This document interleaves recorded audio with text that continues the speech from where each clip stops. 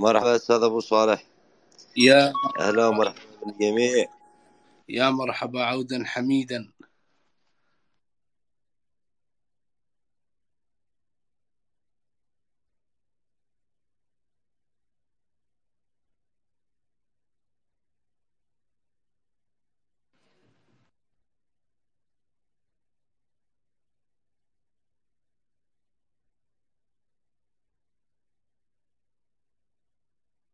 شاركوا المساحة يا شباب.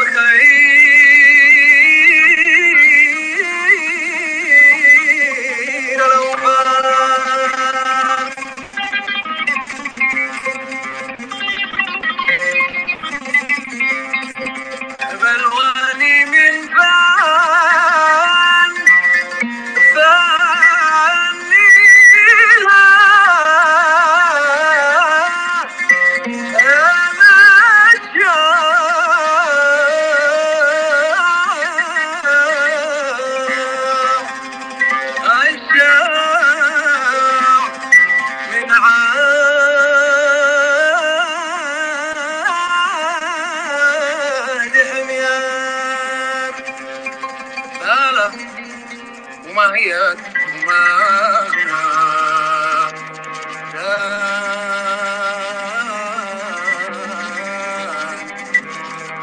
وعلي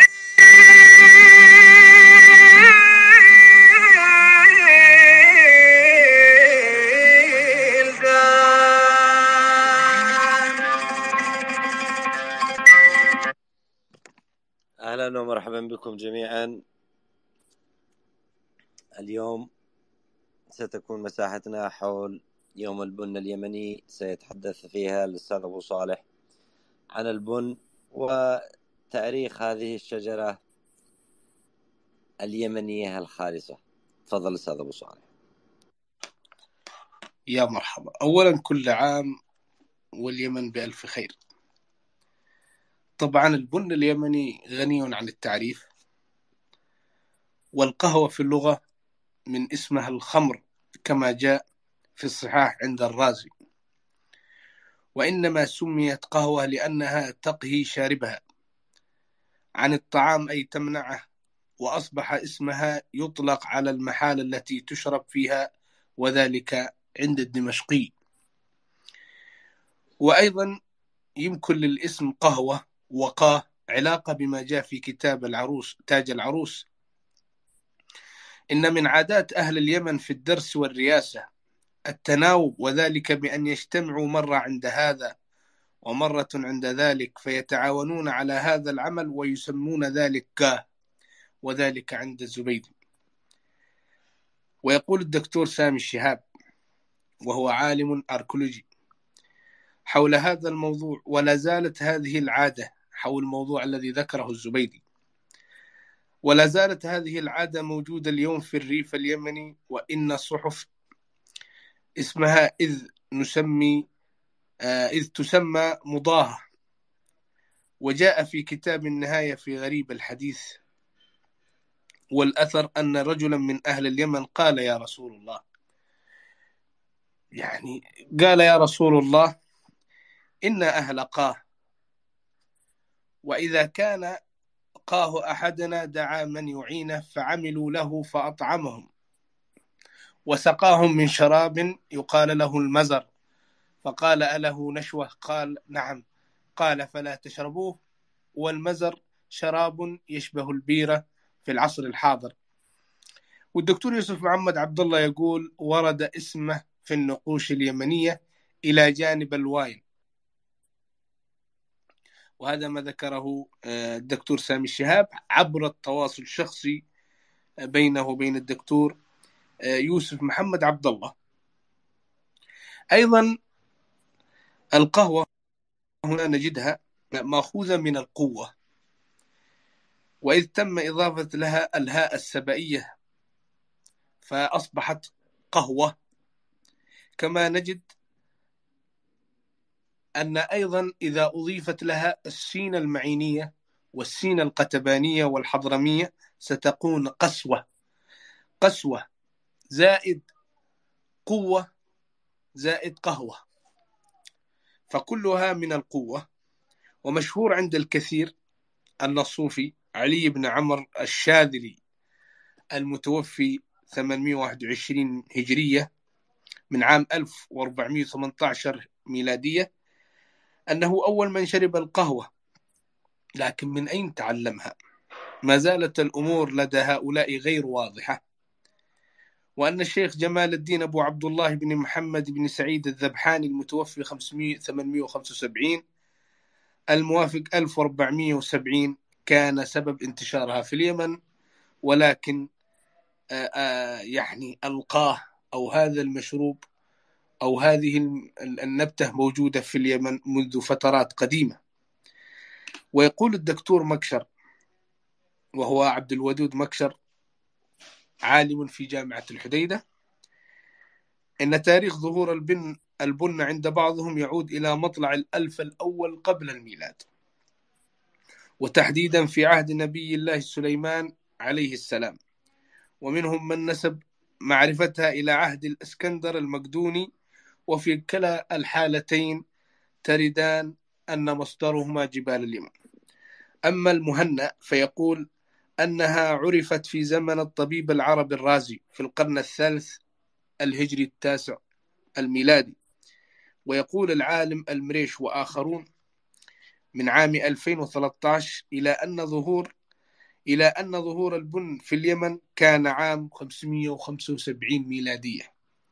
ولكن الدكتور سامي شهاب يقول أن هذا الذي طرحه مكشر هو ميثولوجيا وليس أركولوجي ولا أنثروبولوجي ولا مختص بالعلم الآثاري.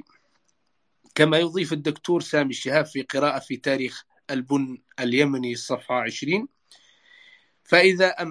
فإذا ما أمعنا النظر في تلك الروايات إلى جانب ما أورده الدمشقي وربطناها بنتائج الدراسات الجيومورفولوجية والأثرية الحديثة والنكشية لوجدنا سببا منطقيا مقنعا يشرح السر في تواجد أشجار البن في اليمن وفي الحبشة في آن واحد وعلى وجه الخصوص، بينما نحن بنتكلم أنه حول أبحاث أخرى في مصادر أخرى حول أن اليمن هي التي بدأت ثم الحبشة، ولكن نحن في صدد ما ذكره الدكتور سامي الشهاب. يعني يقول لوجدنا سببا منطقيا مقنعا يشرح السر في تواجد أشجار البن في اليمن والحبشة في آن واحد وعلى وجه الخصوص في المرتفعات الجبلية، حيث أن انفصال شبه الجزيرة العربية من قارة إفريقيا في الدهر الثلاثي وتشكل أخدود البحر الأحمر قبل حوالي 5 مليون سنة مضت، واتصال البحر الأحمر بخليج عدن والمحيط الهندي من خلال مضيق باب المندب قبيل 4 مليون سنة خلت، كان سببا في وجود إيكولوجيات متطابقة من حيث التركيب الجيولوجي والظروف المناخية بين المناطق، فضلا من انتشار أصناف من النباتات مثل اللبان والعسل والحمر والطلح وغيرها. وأيضا من نفس الكتاب للدكتور سامي الشهاب يقول: ومؤخرا عثرنا على دليل علمي قوي بأن البن العربي ظهر في اليمن بصفته البرية، حيث وجدت تلك الأشجار في محمية عتمة في محافظة ضمار، وقد دجنت منذ عهود مبكرة، وهذا ما أدى إلى تلاشي واختفاء الشجرة البرية وظهورها بصفتها المنزرعة.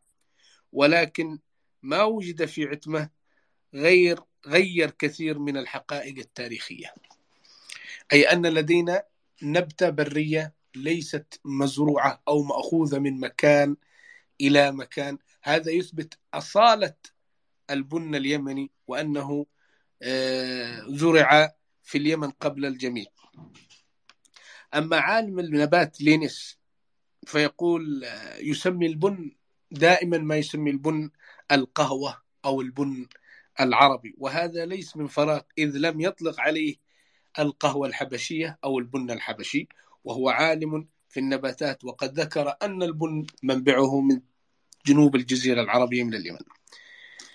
وأيضا هناك من العلم الأركولوجي سنتكلم عنه لاحقا، ولكن سنتكلم الآن عن حالة ذكرها مؤنس الباحث يعني عن سرقة شتلة من البن اليمني.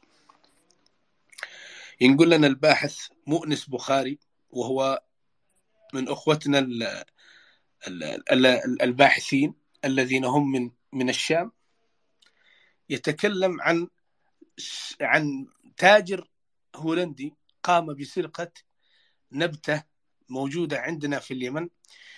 طبعا هو نقل عن كتاب تاجر القهوة من عام 2003، وصاحب الكتاب اسمه ديفيد ليش، قصة سرقة شتلة قهوة من اليمن، ويسرد قصة حياة قبطان وتاجر ملبوسات هولندي اسمه بيتر فاندن بروكا، كان يشتغل مع شركة الهند الشرقية الهولندية التي تحمل FOC.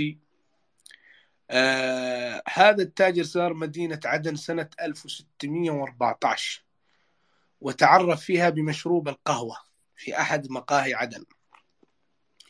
كما زار ميناء الشحر في حضرموت وأسس فيه مركز تجاري وصناعي هولندي. وبعدها رجع سنة 1616 وزار ميناء المخاء، وقدر استطاع على تهريب شجيرة أو شتلات من بن اليمن إلى هولندا عندما كانت الدولة العثمانية موجودة في اليمن.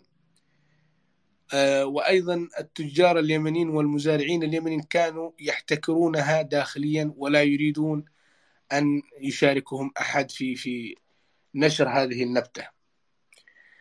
ولكن للأسف تم إخراج تلك الشتلات ووصل بها إلى أمستردام. سلم بيتر شجيرة البن لمكتبه أو للمكتب FOC التي حاولت أن تزرعها في هولندا. هذا دليل، شوفوا أنه كانوا يبحثون عن شجرة البن في جميع أنحاء العالم. هذا الهولندي وغيرهم البريطانيين. وبنتكلم يقول حاولت أن تزرعها في هولندا وفشلت فشل جزئي، لكنها أرسلت منها شتلات إلى مستعمراتها في جزيرة جاوا الأندونيسية، ونجحت بحصد محصول جيد من البن من هذه المناطق، ورجع ليباع في أوروبا. وبعد حوالي 100 سنة جربت هولندا أن تزرع البن اليمني في سويرنام جنوب الأمريكية بين سنوات 1712 1718، ونجحت نجاح باهر بشكل ألغى الحاجة لاستيراد البن اليمني. طبعا هذه القصة، يقول مؤنس بخاري الذي بحث وتعمق، هذه القصة تلغي ادعاءات انتساب البن لإثيوبيا، ذلك أن لو كان شجرة البن موجودة في إثيوبيا قبل القرن السابع عشر لما ظهرت أو لما اضطر التاجر الهولندي لأن يسرقها من اليمن، كانوا ببساطة استوردها من إثيوبيا التي ما كانت خاضعة للتحكم التجاري العثماني آنذاك. ولكن البعض يتساءل: من الذي قام بتدمير ميناء المخا؟ من الذي قام بتهميش ميناء المخا؟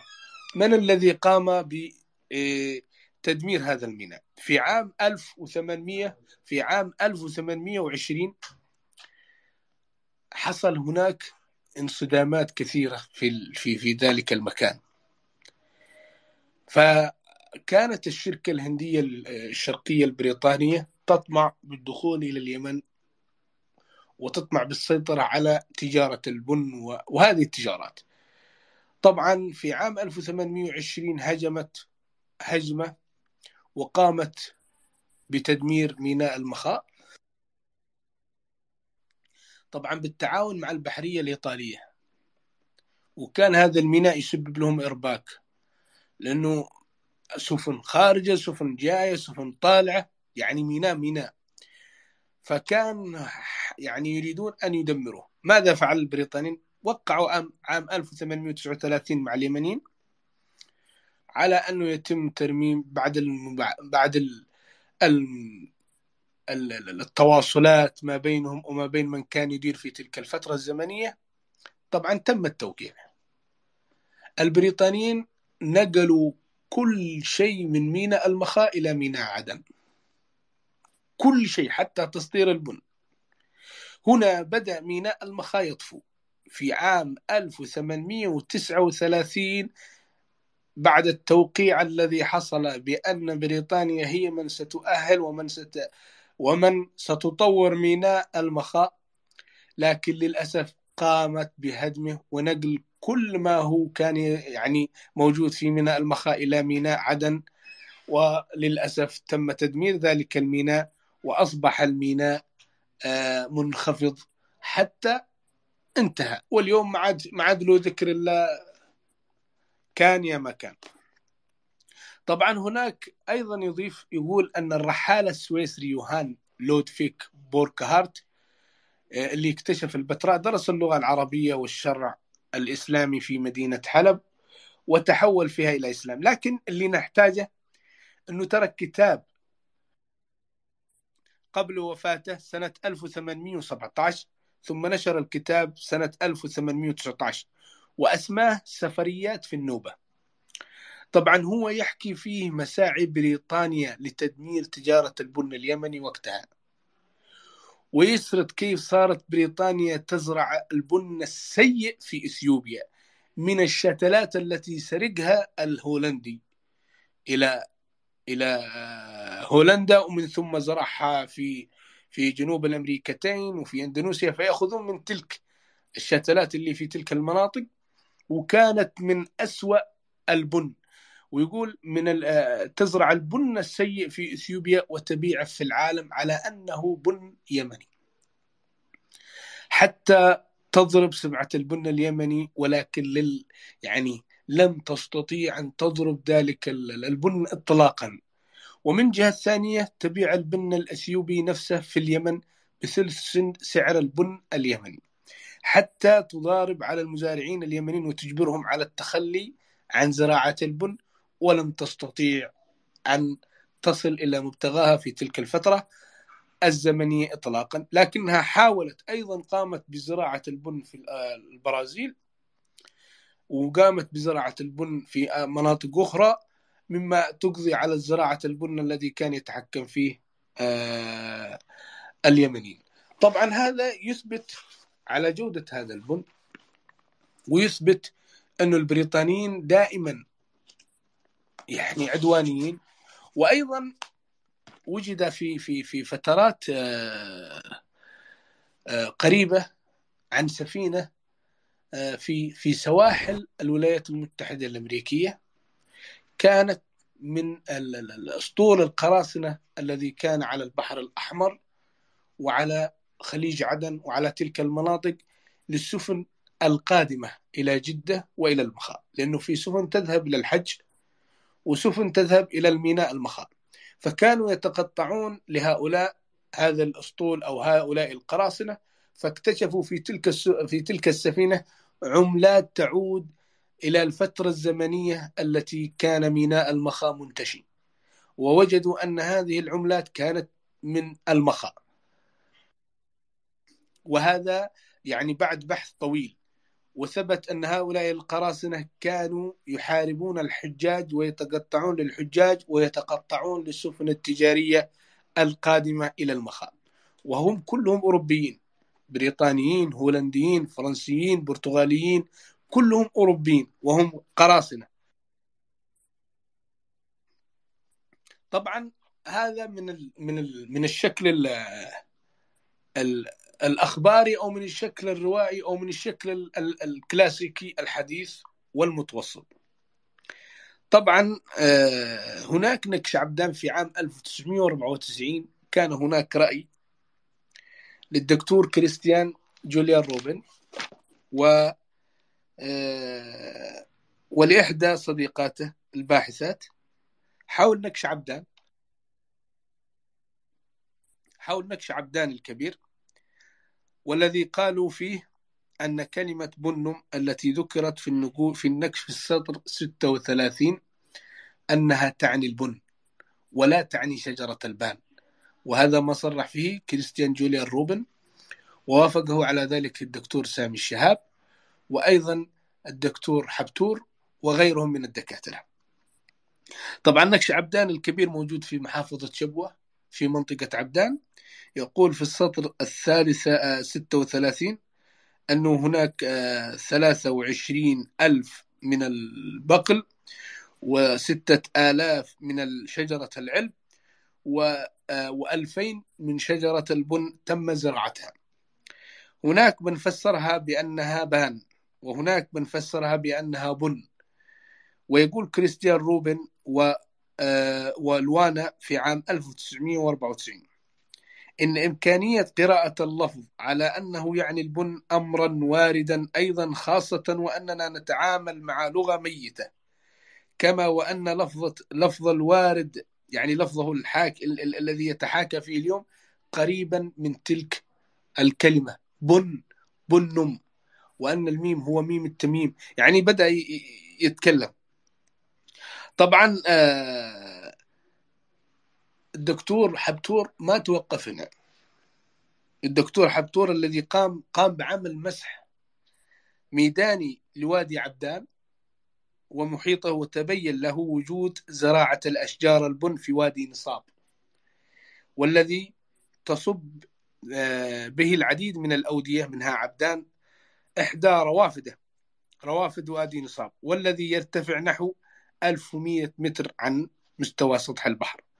ويقول حبتور عام 2002 ناقلا عنه الدكتور سامي الشهاب: أما البن فعلى الرغم من قلة زراعته اليوم، فإن منطقة نصاب لا تزال تحتضن عددا قليلا من أشجاره، مما يؤكد صلاحية جوها لنموه، كما أن وجوده اليوم يؤكد بأن المقصود في النكش الإشارة إلى البن، إلى القهوة، وليس إلى شجرة البان، كما ذهب إلى ذلك كريستيان روبن وزميلته.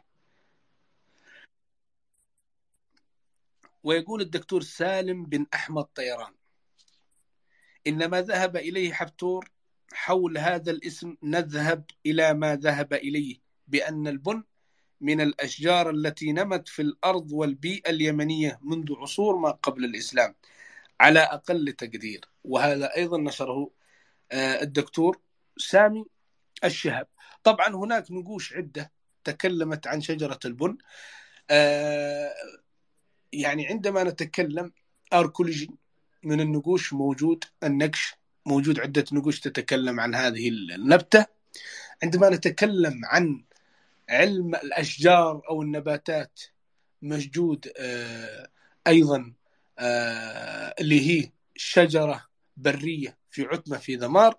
عندما نتكلم عن علم الجينات في الأشجار، واللي نشكر أحد الأخوة أرسل لنا أبحاث لأحد الدكاترة المختصين اللي أنا قبل قليل يعني قمت بنشره، وهو الدكتور العزب على ما أعتقد. يعني تكلم عن علم الجينات وقال كلمة، اللي هو الدكتور أمين العزب، قال أن في اليمن أكثر من 70 نوع من البن حسب الدراسات الأخيرة. هذا الدكتور أمين العزب مختص في دراسة البن، في علم جينات البن، لأنه هناك علم جينات للبن، وكيف تتلاقح، كيف تنتشر، كيف كثرت، كيف يعني لها علمها الخاص، ونحن لسنا متخصصين فيه. ولكن الدكتور أمين العزب هو متخصص فيه. تكلم في محاضرة له في بودكاست، أعتقد في بودكاست اليمن، أعتقد تكلم حول، وأنا نشرته وبرفعه فوق، رفعته لكم فوق. تكلم حول أن هناك 70 نوع من البن موجود في اليمن، حول أن أصل هذه الشجرة ومنبتها من اليمن. وأكد ذلك الدكتور سامي الشهاب في كتابه تاريخ البن اليمني، حول أن وجود شجرة برية في اليمن. يعني هناك من جميع النواحي الجينية، نواحي الأركولوجية، كلها تنطلق إلى أن موطن ذلك البن هو اليمن. طبعا النقوش المسندية في هناك نقشين أو مخطوطين بخط الزبور، وفي هناك عدة نقوش بخط المسند، يعني ذكرها الدكتور سامي الشهاب. طبعا أول نقش اللي هو RES 3958 يتكلم في السطر اللي هو الرابع وابنه. يعني هنا يقول لك: ومسقته وبقل كل بقل وأعلب وأبون. هنا يقول لعل هذا المنطق هو يتكلم بجمع البن أو غيرها، والبعض يقول لعله يتكلم على البون الذي ذكر في المعجم العربي، والبون بالواو أنه شجرة البان، البون شجرة البان. فهنا نجد أن هناك لفظين، بن وبن، يعني ما حد يعني يتخلبط أو يقول أن هذا كذا، لا، خلاص البن هو البن، والبن هو البان حسب المعجم العربي التي موجود لدينا. أيضا هناك نقش آخر أيضا نشره الدكتور سامي الشهاب، اللي هو CIA اس 39 أيضا وجد في السطر، يعني هناك كلمة تتكلم منذ السطر الخامس السادس السابع الثامن، وهي يعني متكاملة تتكلم عن زراعة وإلى آخره. وهنا يقول وأبونم، هنا يقول لعله بنم بهذا اللفظ. يقول الدكتور سامي الشهاب بأنها أشجار البان ولعلها شجرة البن. أيضا هناك نكش اللي هو BYNM 411 أيضا يتكلم على بونم ويقول في جميع النقوش المذكورة فسر اللفظ بنم أبونم بنة بأنها أشجار البان، ولا ندري على ماذا اعتمد هؤلاء المفسرين، بينما بنم هي شجرة البن فعلا كما ذكر الدكتور كريستيان روبن. أيضا هناك مخطوطات زبورية اللي تم دراستها من مختصين ألمان مثل بيتر شتاين، يتكلم حول 10 بنة بذهب ذات يدع. طبعا هنا بنة هذه اللفظة ما زال أخوتنا في القرن الأفريقي أو في إثيوبيا يقولون للقهوة بنة حتى اللحظة. طبعا هذا الجذر يمني قديم بنة. طبعا الميم احذفوه، بنة مكتوب هنا بنة لأن الميم حرف تمييم تنوين، مثل ما قال الدكتور مطهر بن علي الأرياني الميم هو تمييم، بنة أي بنة أي يحل مكان التنوين. فهنا 10 بنة هنا يعني المراد به البن، ولكن الدكتور سامي الشهاب لأنه يعني حريص بأن يعطي جميع الآراء لدى الأساتذة والدكاترة، فيقول أنهم يختلفون هل هو البن أو البان. ولكن الذي وجد في منطقة في البيضاء عندما قام بالبحث في تلك المنطقة وجدها فعلا، وهي قريبة من مناطق ردع، وهذه المناطق وجدها فعلا تزرع شجرة البن. وعندما قاموا بالبحث عند نكش عبدان الكبير وقام بالمسح الميداني حبتور وهو عالم متخصص، وجد أنه فعلا يزرع قريب من ذلك الوادي شجرة البن. فشجرة البن موجودة في اليمن القديم منذ آلاف السنين. أيضا هذا ذكر في السطر الأول اللي الخط الأول أو المخطوطة الأولى اللي من خط الزبور، ذكر في السطر الأول بنة. أما المخطوطة الثانية ذكرت في السطر السادس، وكلها قام بدراستها بيتر شتاين بنة. لدينا مخطوطتين من خط الزبور تعود إلى فترات قديمة، أقلها إلى ما قبل 1800 سنة من الآن وأكثر. فالدكتور بيتر شتاين أيضا من العلماء المختصين في التاريخ اليمني القديم.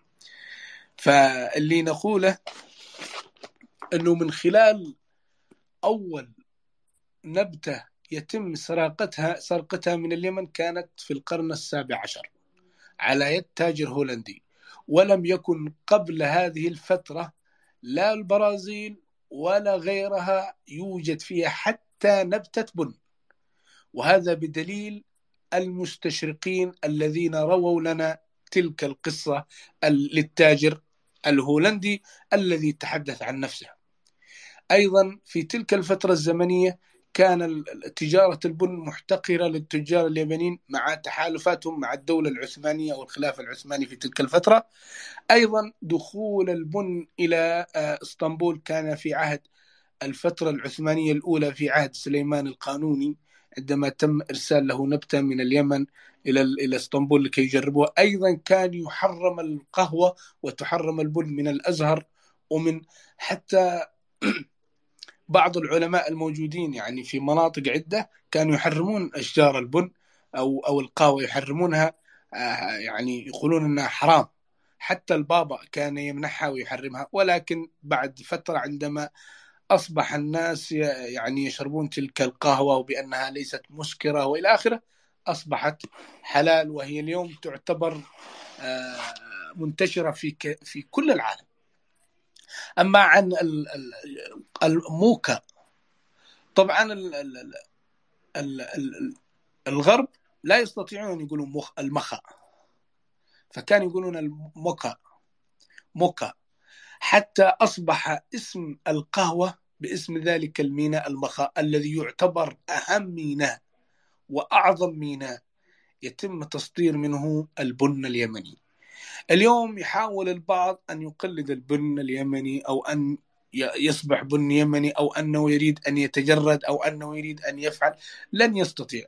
نقول له أن بريطانيا، إيطاليا، البرتغال، كلهم حاولوا أن، وهولندا أيضا، أن ينهوا البن اليمني، لم يستطيعوا إطلاقا منذ القرن السابع عشر حتى القرن التاسع عشر، وهم يعملون على تدمير البن اليمني، لم يستطيعوا. دمروا ميناء المخا فعلا في 1839 بعد التوقيع مع البريطانيين، نقلوا كل شيء إلى ميناء العدن عشان ينهوا البن وينهوا المزارعين، لكن لم يستطيعوا أن ينهوا المزارعين. اليوم المزارع اليمني يعود من جديد لزراعة هذا البن.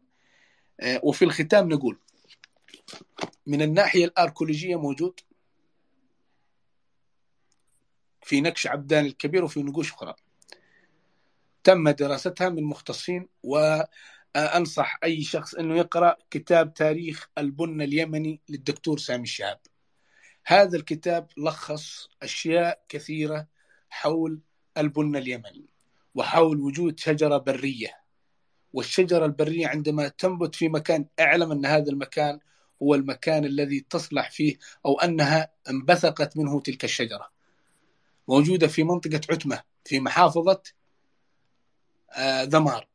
هذا الشيء الثالث، أنه ما قبل القرن السابع عشر كان المحتكرين في تجارة البن حسب الدراسات ليست اليمنية، الاستشراقية، أنها كان يحتكرونها اليمنيين. وأيضا مع الدخول العثماني كان الاحتكار ما بين اليمنيين والعثمانيين، بسبب أن العثمانيين هي التي كانت تسيطر والدولة في تلك الفترة، فكان لا يخرج ويمنع أي خروج أي شتلة من اليمن إلا بإذن هذه الدولة. رابعا، أنه لم يكن هناك أي نبتة. طبعا القرن الأفريقي يقال أنه موجود فيها، ولكن البريطانيين زرعوا فيها بن سيء حسب الكتاب الذي تكلمتكم عنه، الذي نشر في القرن التاسع عشر، ويتكلم على أن بريطانيا قامت بزراعة بن سيء في إثيوبيا من أجل أن تدمر البن الموجود في اليمن. هذه دراسة قام بدراستها شخص أجنبي أوروبي وليس عربي حتى. أيضا حول القراصنة الذين كانوا يتقطعون للحجاج ولطرق البن في الفترات اليمنية القديمة.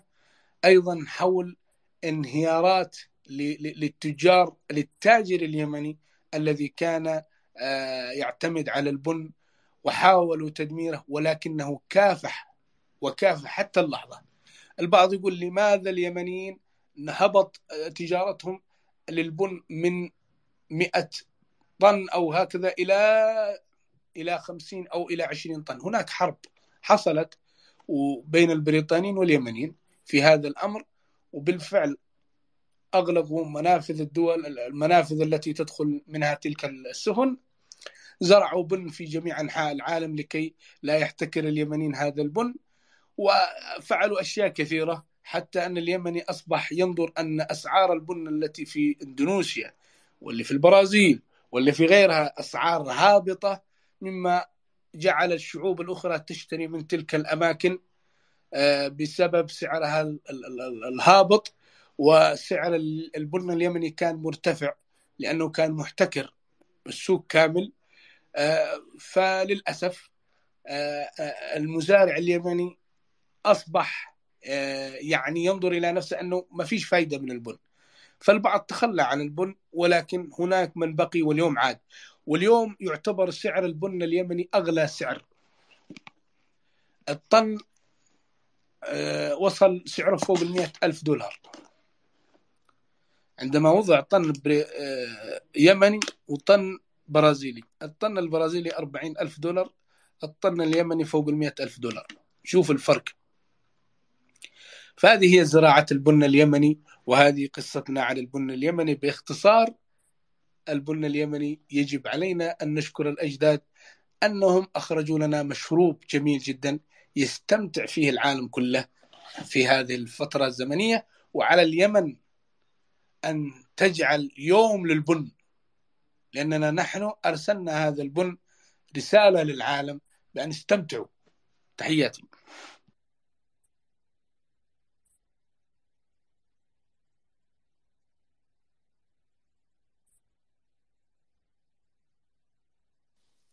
تحية لك يا أبو صالح. شكرا شكرا. يبدو أنه الأخ عنتر غير متواجد أو مشغول.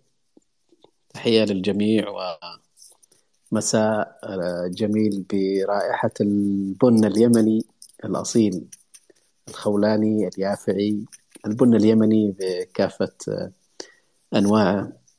وللأمانة دائما يسبقني عنتر وأستاذنا أبو صالح. أنا اليوم فكر أن أعمل مساحة عن يوم البن اليمني، لكن أنتم السباقون دائما، وسعد الله كل أوقاتكم جميعا. للأمانة ما ودنا حتى أبو صالح يتوقف، نستفيد كثير. أنا بس بشارككم وبعدين بنرجع إذا في تساؤلات من الأخوة الموجودين تطرح على موضوع البن اليمني. سأشارككم بقصيدة الشهيرة أستاذنا الأستاذ الكبير حارس الهوية اليمنية المؤرخ أستاذ مطهر الإرياني، والجميع يعرف هذه القصيدة التراثية الغنائية والتي هي من أشهر القصائد في اليمن. وربما بعضكم قد يعرف قصة هذه القصيدة، وهي أنه أحد الشباب أحب بنت وأراد أن يتزوجها، وطلب من والد البنت مهر. والد البنت طلب مهرا غاليا من هذا الشاب، فوعده الشاب إلى أن يأتي موسم البن، موسم نضوج البن. جاء الموسم وكان مخيبا لآمال هذا الشاب، وكان المحصول قليل، فاضطر للتأجيل للسنة أخرى إلى الموسم القادم من أجل أن يخطب تلك الفتاة، من أجل أن يأتي موسم القران، يعني وتعرفوا ما يسمى بمصطلح القران، يعني الزواج يعني. المهم ثم كتبت هذه القصيدة بناء على هذه القصة حسب الرواية التي أقرأها أمامي. قصيدة طبعا يقول فيها: طاب اللقاء والسمر على قران الثريا، قران تشرين ثاني ألف مرحب وحيا. يلا بنا يا شباب الجو الأروع تهيا، هيا نغني سوا للحب وأحلى الأغاني. اليوم طاب السمر على طلوع القمر، طاب الجنى في الشجر وافتر ثغر الزمان. يا حارس البن بشرى موسم البن داني، ما للعصافير سكرة بين خضر الجنان. هل ذاقت الكأس الأول من رحيق المجاني، واسترسلت تطرب الأكوان بحل الأغاني. قالوا بشروب الخبر بشاير أول ثمر، ظهر بلون الخفر على حدود الغواني. طاب الجنى يا حقول البن يحلى المغاني، يا سندس أخضر مطرز بالعقيق اليماني. يا سحر ما له حدود في الكون قاسي وداني، محلى العقود القواني في الغصون الدواني. بن اليمن يا درر يا كنز فوق الشجر، من يزرعك ما افتقر ولا ابتلى بالهوان. يلا بنا يا شباب الريف من كل بندر، نحيي ليالي الهنا والحب والخير الأوفر، بلوان من فن هذا الشعب من عهد حمير. باله قال باله ومهيد ومغنى دان والليل داني. يا رب محلى السهر في ريفنا والحضر، محلى الصبايا زمر تردد أحلى الأغاني. وأنا المعنى بحبه يف حميد الخصال عذبا لما ساحر العينان عينين. فتان حالي طلبت أنا القرب منه، قالوا القرب غالي. قلت اعملوا لي أجل مضروب لا خير ثاني، قالوا قران القمر على الثريا سحر في اليوم 5 شهر من شهر تشرين ثاني، ميعادنا وحبيبي، كان لا خير قادم. كم قلت لك ليت الزمن يا خل كله مواسم، واليوم عيد الجنا بانت لهو والعلايم بشاير أول ثمر في لون ياقوت قاني. كنت أرسم أحلى الصور لموعد أسماء وطر، يوم القران الأغر، يوم انتظار الأماني. صبرت صبر الحجر في مدرب السيل وأعظم، ما حد تعذب عذابي أو سهر أو تألم. قضيتنا العام في شوق المحب المتيم، أعد الأيام والساعات واحسب ثواني.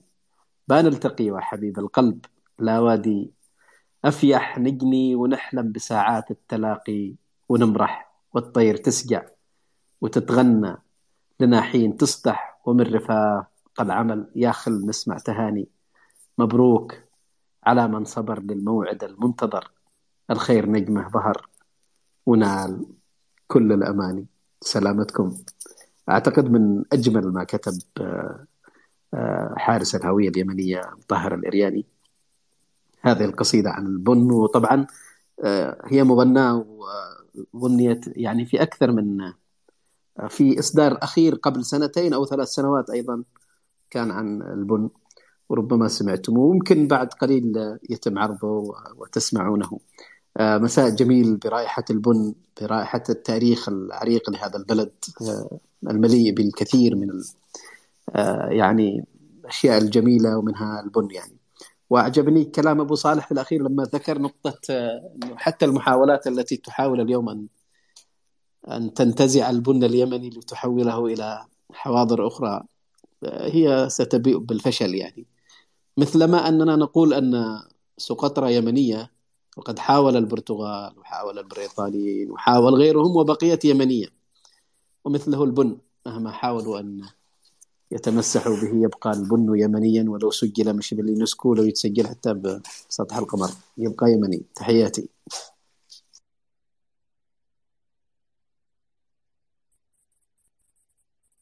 تحياتي لك دكتور محمد، ويا أهلا وسهلا. وذكرت قصيدة لشاعرنا ومؤرخنا وأستاذنا وغالينا الدكتور مطهر بن علي الرياري رحمه الله. لكن لدينا شخص اسمه ما أدري، هذا مختص في القهوة. تفضل. السلام عليكم. صوت واضح؟ وعليكم السلام. واضح صوتي إن شاء الله؟ إن شاء الله واضح. طيب تمام. طبعا معكم أحمد باعظيم، أخوكم أحمد باعظيم. البراند حقي اسمه باك جريد، واعتزاز بعائلتنا. عموما طبعا أنا أحمد باعظيم حضرمي، طبعا من حضرموت خاصة، ومقيم في السعودية، ولكن متخصص في مجال القهوة من 2017. الآن ولله الحمد مدرب، أقمت عدة دورات، من ضمنها كانت مؤخرا في مكلا وفي عدن. إن شاء الله قريبا يكون في باقي المناطق بإذن الله تعالى. طبعا أنا عندي أول شيء إني أحب أشجع موضوع زراعة البن وتطويره. اليوم البن وصل لمراحل متقدمة جدا، وتطور العالم في هذا المجال وحقق نتائج متميزة اقتصاديا، وقامت الدول على اقتصاد البن فقط، ومن ضمنها لو نذكر أوغندا وكينيا وبنما والسلفادور وغيرها من الدول اللي لما تأثرت فقط البرازيل في ال3 سنوات الماضية من الصقيع اللي أثر على إنتاج البن وفساد بعض المحاصيل، مما ساهم في نهوض بعض الدول اللي ما كنا نسمع عنها مثل الهندوراس. دول كثيرة لم نسمع عنها من السابق، الآن قاعدة تقدم محاصيل من أجمل وأروع المحاصيل في العالم. ما يمنع وذلك لا يقول يعني لا يقلل من قيمة البن اليمني اللي هو فعلا أعلى وأغلى بن في العالم حاليا، لكن للأسف أصبحت يصدر بكميات قليلة جدا. وكذلك يعني ما في استثمار حقيقي للبن على مستوى عالمي زي ما احنا. في تجربه حراز انا اشكرهم حقيقه، تميزوا، بدعوا في موضوع زراعه البن وتسويقه بشكل خاص. اتمنى انه باقي المناطق تحدو حذوها وتتجه بالاساليب الحديثه. العالم ثاني يبغى ايش التوجه متطلبات السوق العالميه، كيف نقلل التكلفه من خلال نرفع الجوده وفي نفس الوقت نحافظ على الاسم العريق اللي هو محاصيل البن اليمني. ما اخفيكم انا لي محاولات واحاول اسعى كذلك انه ننوع. طبعا الكل يعلم انه اليمن ككل من بجميع بقاعها وجزء كبير من الجزيره العربيه والمملكه العربيه السعوديه تندرج تحت حزام اسمه حزام البن. وهذا الحزام اللي هو اكثر الدول التي تزرع شجره القهوه ونجحت في زراعته وحققت نتائج عالميه، بل انه الان اصبح زراعته في البيوت واصبح كمان زراعته في مناطق خارج حزام البن مثل مصر مثلا.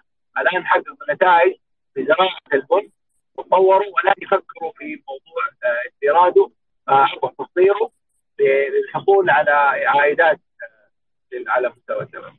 اللي الكل يعلم شجره البن او محصول البن يعتبر هي ثاني اقوى اقتصاد بعد البترول على مستوى العالم. فاليوم احنا عندنا ثروه للاسف لم نستطيع الاستفاده منها استفاده كامله، وفي نفس الوقت ينشغل الكثير بمفاهيم طرق استخدامات البن وطرق تحضيره ومدى الفائده من المشاريع التي تقام من خلال فقط سلاسل الامداد ومراحل البن من الزراعه الين الكوب اللي احنا نشوفه. كل مرحله من هذه المراحل هي مشروع بذاته. وانا طبعا صاحب متجر باكريت للقهوه، واحنا اول متجر الكتروني في اليمن في حضرموت مختصين في مجال القهوه، وقدمنا دورات والان وكذلك نجهز بعض الكافيهات ونعطيهم الاستشارات اللازمه لنجاح مشاريعهم. نحاول قدر المستطاع انه ندعم مشاريع القهوه في المنطقه لانعاش اقتصادها ودعم المنتج المحلي والصناعه المحليه، ونخلق فرص سوق عمل جديده باذن الله تعالى لاهلنا في حضرموت وباقي المناطق. هذا ما عندي، واتمنى اني يعني ما اكون طولت عليكم، لكن اتمنى انه ارسلت صوتي ورسالتي بشكل واضح. شكرا لك يا أستاذ، شكرا لهذه المعلومات، وبالتأكيد تبقى معنا على أساس يمكن نسألك بعض الأشياء فيما يتعلق بهذا الموضوع. يعني ممكن يستفيد بعض الموجودين في موضوع البن والتجارة في هذا الجانب، لأنه أنا أعتقد أنه تشجيع التجارة في مجال البن هو تشجيع لزراعته ولإعادة زراعة البن بعد أن استبدل بشجرة القات للأسف. وهذا طبعا كان مشروع، على فكرة تذكر هذا المشروع اللي هو كان بعض الأشقاء في دولة الكويت كانوا قدموا مشروع لبعض الجهات في اليمن بأنه يدفعون فوارق لأصحاب شجر المزارع اللي عندهم قات بحيث يشجعوهم على إعادة زراعة البن.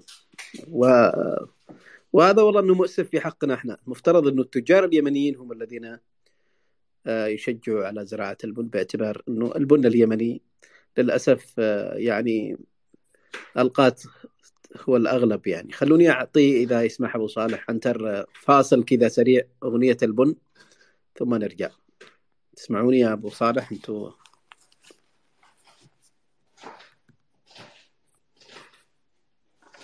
طيب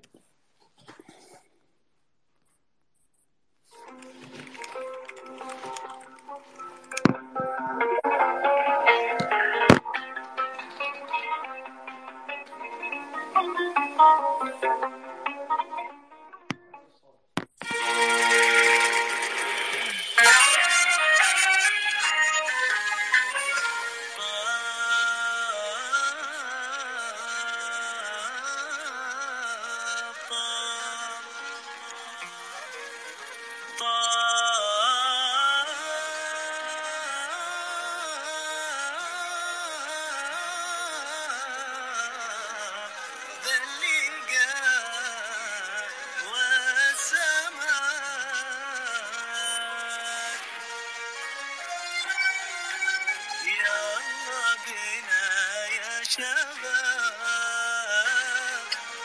الجو الأروع تهيا هيا نغني سوا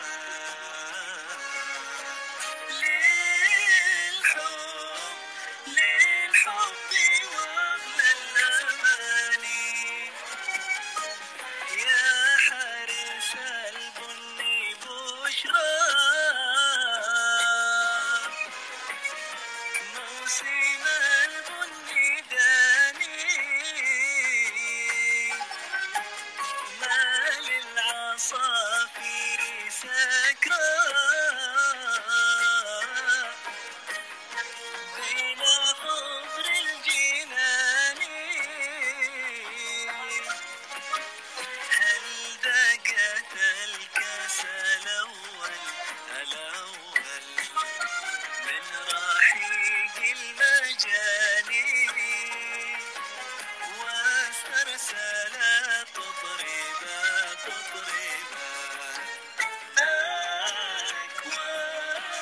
أكوان بأحلى الأماني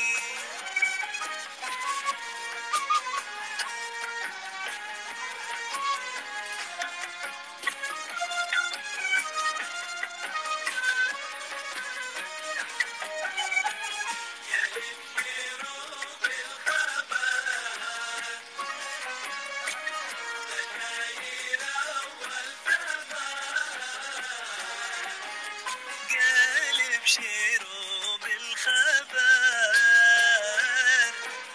بشاير أول ثمر ظاهر بلون الخفر على خدود الغواني كل اليمن يا درر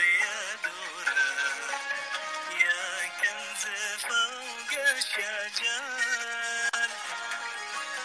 من يزرعك مفتقر ولا طولي بالهواني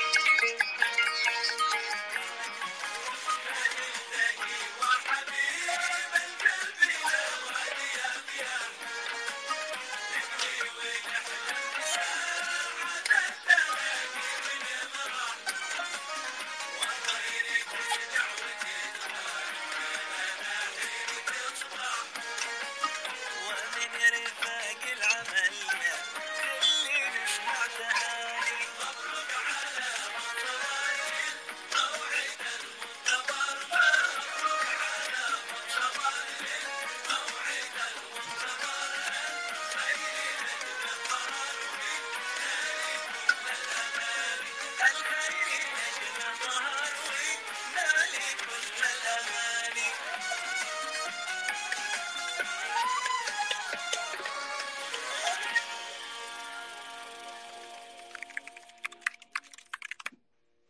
سلامتكم. تفضل يا ابو صالح وانت استاذ عنتر. يا مرحبا يا مرحبا والله. طبعا هذا الفنان أحمد سيف صح؟ جدد الأغنية. اي نعم احمد سيف. وهي الاصل بصوت السنيدر صح ولا بصوت من نسيت؟ نعم أنا لاحظت لأني أنا السمع أعتقد أن علي بن علي السمع اللي غناها أول واحد. ما أدري بس مش أحمد سيف يعني. لا علي الآنسي أول من غناها. الآن الله يرحمهم كلهم. أحمد سيف جددها بشكل جميل. طبعا هي كفيديو كليب لما تشاهدها أيضا رهيبة الأمانة يعني.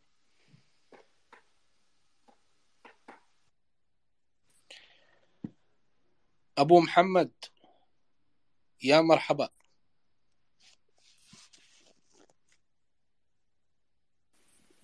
السلام عليكم ورحمة الله وبركاته. يعطيكم العافية الجميع.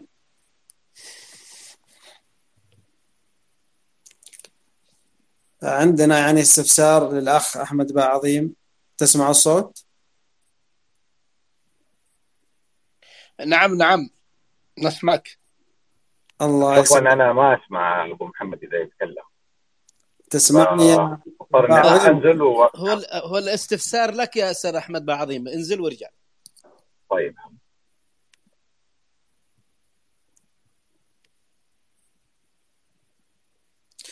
طبعا الأستاذ أحمد باعظيم يعني هامة اقتصادية صراحة، يعني يعني يشجع على المشاريع الصغيرة والمتوسطة، كذلك له عدة ندوات في جدة وفي أكثر الأماكن بالمملكة العربية السعودية، وكذلك بدأ في حضرموت وفي عدن، يشجع على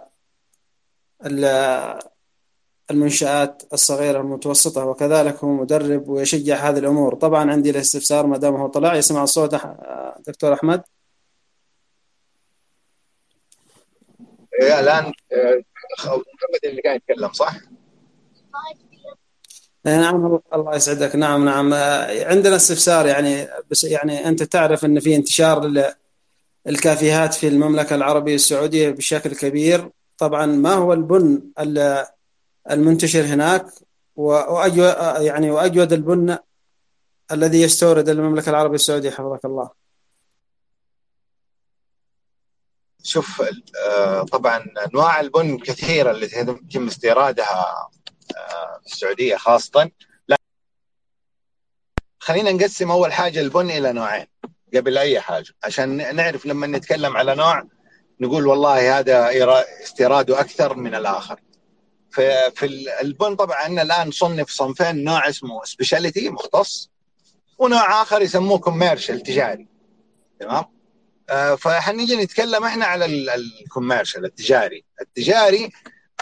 هي 3 دول حاليا يعني اكثر دول بيتم استيراد البن لها من الخارج، اللي هي برازيل واثيوبيا وكولومبيا. هذه 3 دول طبعا هي اكثر الواردات للبن في السعوديه. لكن لما نيجي نتكلم على السبيشاليتي او المختصه، في اكثر من 25 دوله بيتم استيراد البن لها من حول العالم. وطبعا المختصه تميزت في جوانب كثير، من ضمنها من مرحله الزراعه الى مرحله التحضير، فلذلك هي سميت مختصه وليس. وفي كثير لا يفقه بانه هي شجره البن واحده، ولكن المعالجات وطرق الفرز والفصل والتحضير ومعالجه التجفيف او غيره من المعالجات، هذه هي اللي تميز البن عن اخره عن غيره. وكذلك الاهتمام في مراحل الزراعه من ري واعطائها جميع العناصر اللازمه لتحقيق النتائج الايجابيه. بالناحيه ان شاء الله اني جاوبت على سؤالك. طيب الله يسعدك. طيب ما هي الآن يعني خطتكم أنتم في اليمن؟ ما هي خطة أحمد باعظيم في اليمن حفظك الله؟ انا والله عندي رساله واتمنى انه نرفع مستوى الوعي للقهوه في اليمن بشكل عام. كذلك انه نوعي الشباب ونخلق فرص لهم، لانه زي ما قلت لك البن هي مراحل، وكل مرحله فيه هي مشروع بذاته. لا يستطيع احد ان يسيطر على جميع المراحل، وإن استطاع فراح يقلل في معايير الجودة، في أشياء كثيرة يبديها عن الاهتمامات اللازمة لشجرة البن.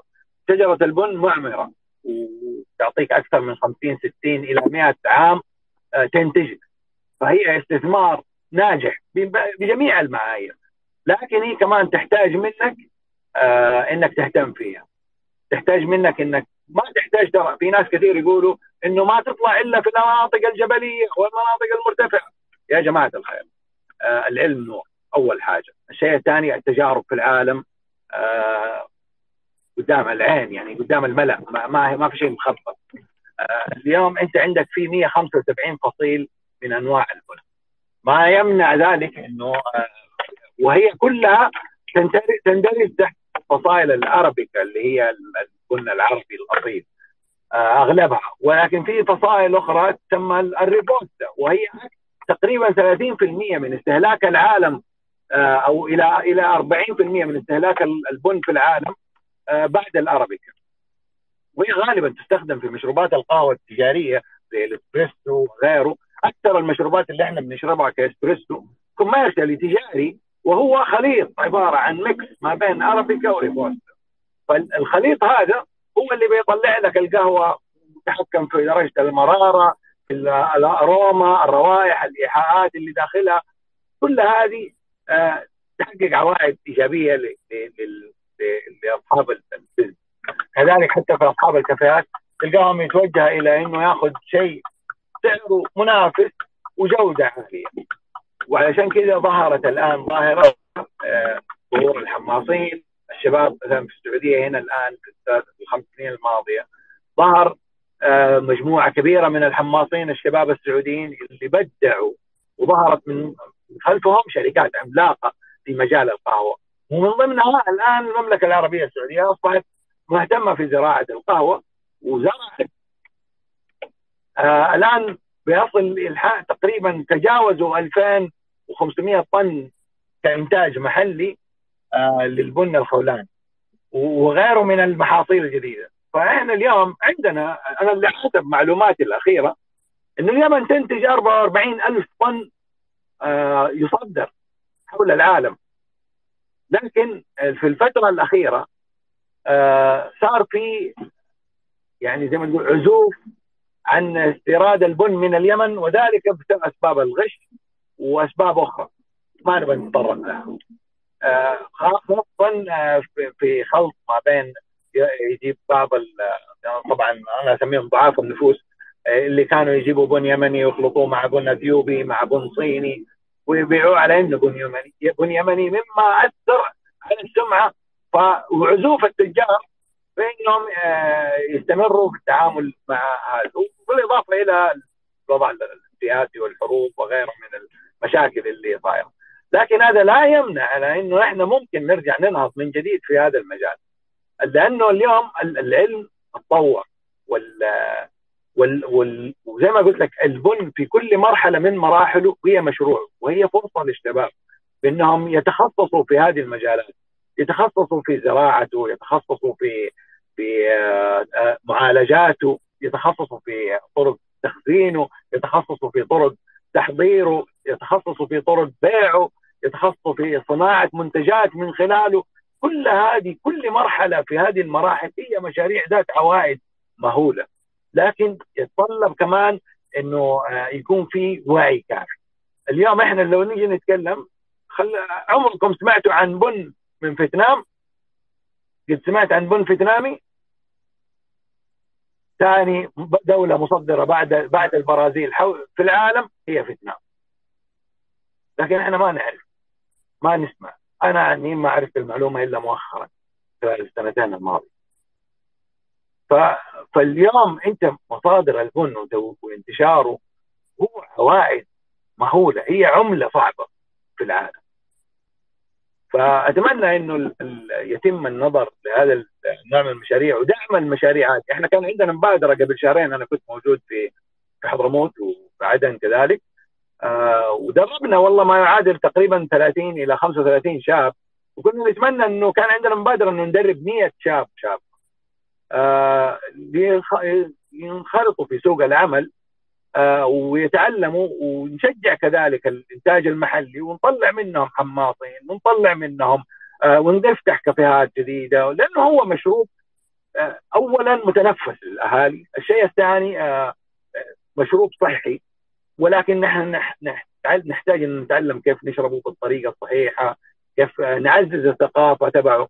في العالم كله موجود جميع طرق تحضير القهوه العالميه، اسبريسو وغيره وغيره، إلا إحنا ما عندنا طريقة تحضير مسجلة في العالم كطريقة تحضير القهوة اليمنية أو الحضرمية أو اليافعية أو أي نوع. فكيف إحنا نبغى ننجح هذا المشروع ونوصله للعالم، بس نوصله بالطريقة الصح، عشان العالم لازم أنت تكون فاهم احتياج العالم وتلبي احتياجه، وليس تجيبه بالطريقة اللي أنت تبغاها. وشكرا. سؤال أخير الأخ أحمد، ولو يعني أطلت عليكم. شكلك سؤال أخير الله تبغى يسعدك. تستهلكه. لا الله يسعدك. يعني سؤال الأخ أحمد، يعني ما هي فكرة أحمد باعظيم يعني للتقليل أو يعني في الغش في البن اليمني أو الخلط، ما هي الفكرة؟ معلش عيد سؤالك ما سمعت. يعني ما هي الفكرة لدى أحمد باعظيم يعني من تقليل يعني خلط البن اليمني الحبشي أو في مناطق أخرى، ما هي الفكرة حتى يقلل من هذه الظاهرة؟ اوكي، هنا يجي دور اللي هي الشركات اللي يسموها شركات معالجة القهوة، وهذه هي الشركات اللي هي تكون وسيط ما بين المزارع ما بين التاجر اللي بيصدر البن او بيستورد البن. هذه الشركات هي بتركز تركيز كامل على الحفاظ على الجودة. تمام. فراح يكون عندهم المتابعة من مراحل الزراعة ومتابعة المزارع إلى طرق المعالجات إن كانت تجفيف وغيره. وهذه الأشياء صعبة جدا على المزارع أنه يتعمق فيها ويتعلمها بالشكل، لأنها مكلفة عليه، وهو في الأول والأخير مزارع، فهو يعني قدراته العلمية محدودة في طرق الزراعة. تمام. لكن يعني فهم الناس المتخصصين في هذا المجال بدعوا في تكوين شركات ذات انها تسمى محميات خاصه بالمعالجات. هي بتاخذ من المزارع المحصول، بتتفق معاه انه يقطفوا بهذه الطريقه ويكون في اشراف عليها، لانه مرحله القطف مهمه جدا في الحفاظ على الثمره والحفاظ على الشجره عشان تعطيك كمان مرات ثانيه وثالثه ورابعه. فلما يتم المتابعه من هذه المرحله فانت عارف محصولك.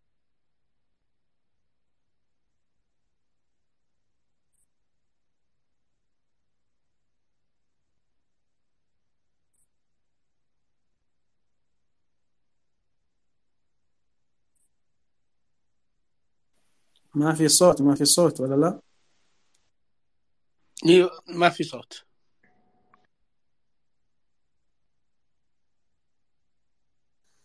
راح الصوت.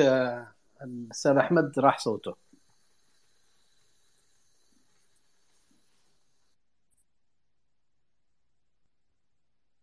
طيب نسمع. اعتقد انه بالطريق، هو اعتقد انه بالطريق، لذلك النت عنده ضعيف.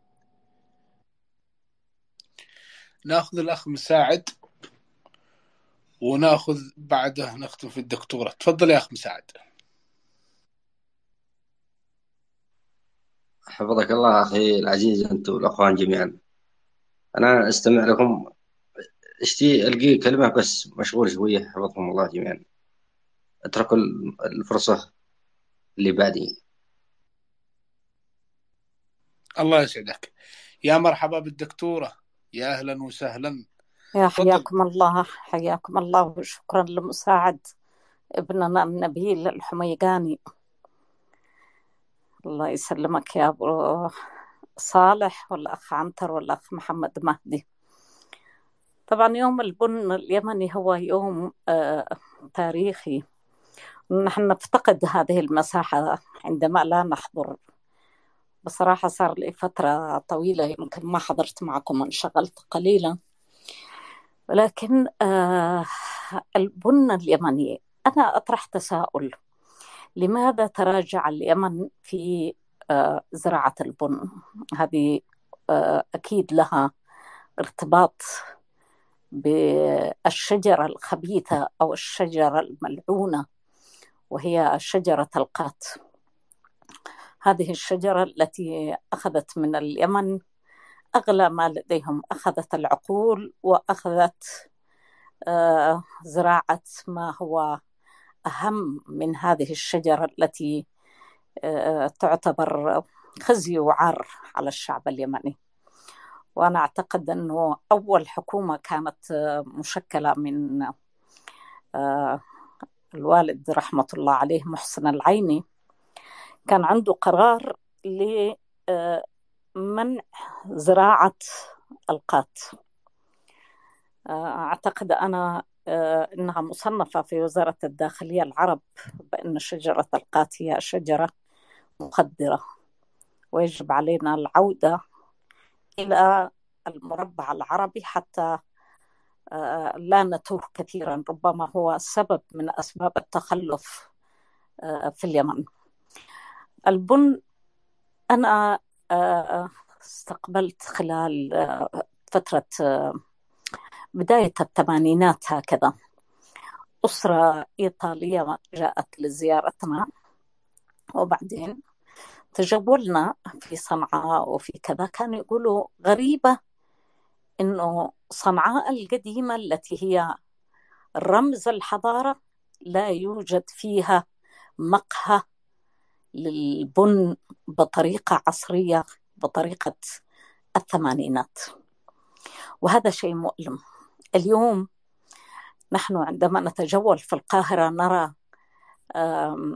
يعني معدات القهوة التي تستخدم، وهي طقس من طقوس القهوة حتى في المقاهي الشعبية، تقدم بطريقة جذابة، بطريقة تبعث ريحة القهوة وهي نافذة إلى كل المكان، بالتالي تجد هناك متعة التذوق ومتعة الإعداد. عندما يعد القهوة ويعطيك إلى جانبك، يسموها في مصر الكنكة، هي جزوة وتعد إعداد جيد وتعطى للزبون أو الإنسان الذي سيشتري القهوة هذه. ودائما هناك طريقة معينة في البيع عندما يبيعوا القهوة في القاهرة، هذا مثلا مما لاحظته. البن اليمني هو أغلى وأجود الأنواع على الإطلاق، ويوازي في هذه الفترة بسعر اليوم حوالي $50 للكيلو، $50 للكيلو، بينما البرازيلي والإثيوبي وغيره يعني غالبا يكون في $10-15.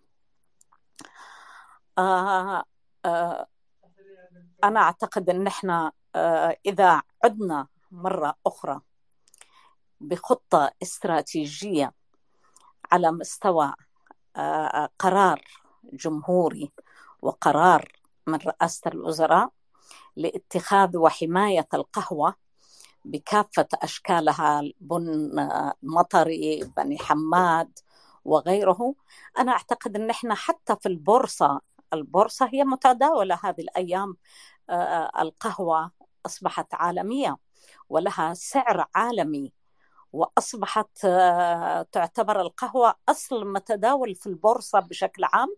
هناك يحدد فيها الشراء والبيع مثلها مثل الذهب، وتعتمد على البورصة العالمية مثلا البرازيلي والإثيوبي وغيره، الكولومبي أيضا، في عملية فوائد ومخاطر كل حبة من حبات نوعية القهوة. هذا الذي ما عرفته في خلال فترة محاضرة من المحاضرات عملوها بعض الإخوة السعوديين، وحضرنا معهم في الدورة التدريبية التي كانت موجودة كمستمعين طبعا، ويتكلمون عن استراتيجية تداول البورصة، ويتكلموا عن تحليل الأسعار وكيفية يتم تسويقها عالميا، لأنه اليوم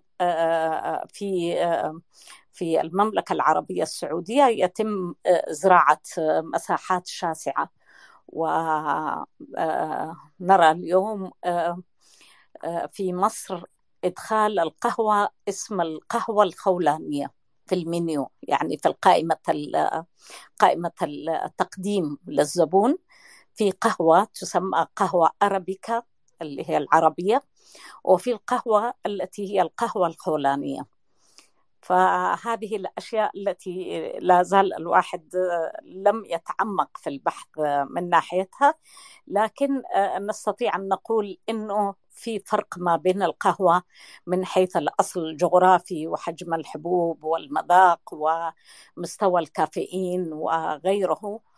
وحلو أنك اليوم فتحت هذا المجال، وأنا سمعت جزء من المحاضرة وسأعود مرة أخرى إلى التسجيل عن كيفية البدايات وما هو اللغط الذي حاصل بأنه أول من اكتشفه هو صوفي، وكأن القهوة هي ما بعد الإسلام أو ما بعد المذاهب، وإنه هو هذا اللغط. وبصراحة هي مغالطات تاريخية وليس لغط، يعني هي مغالطات تاريخية في كل واحد ينسب لنفسه عملية الاكتشاف وعملية التصدير وغيرهم. أنا أتمنى أن تكون القهوة في اليمن أكثر انتشاراً وأكثر تداولاً في البورصة العالمية.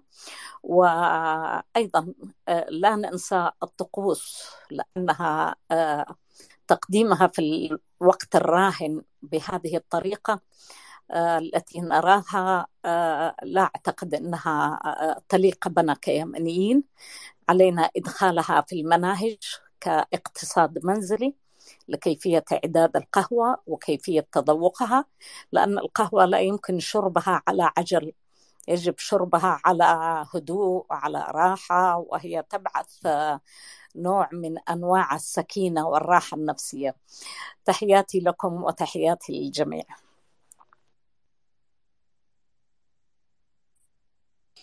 شكرا دكتور نادين. تفضل أستاذ أبو صالح.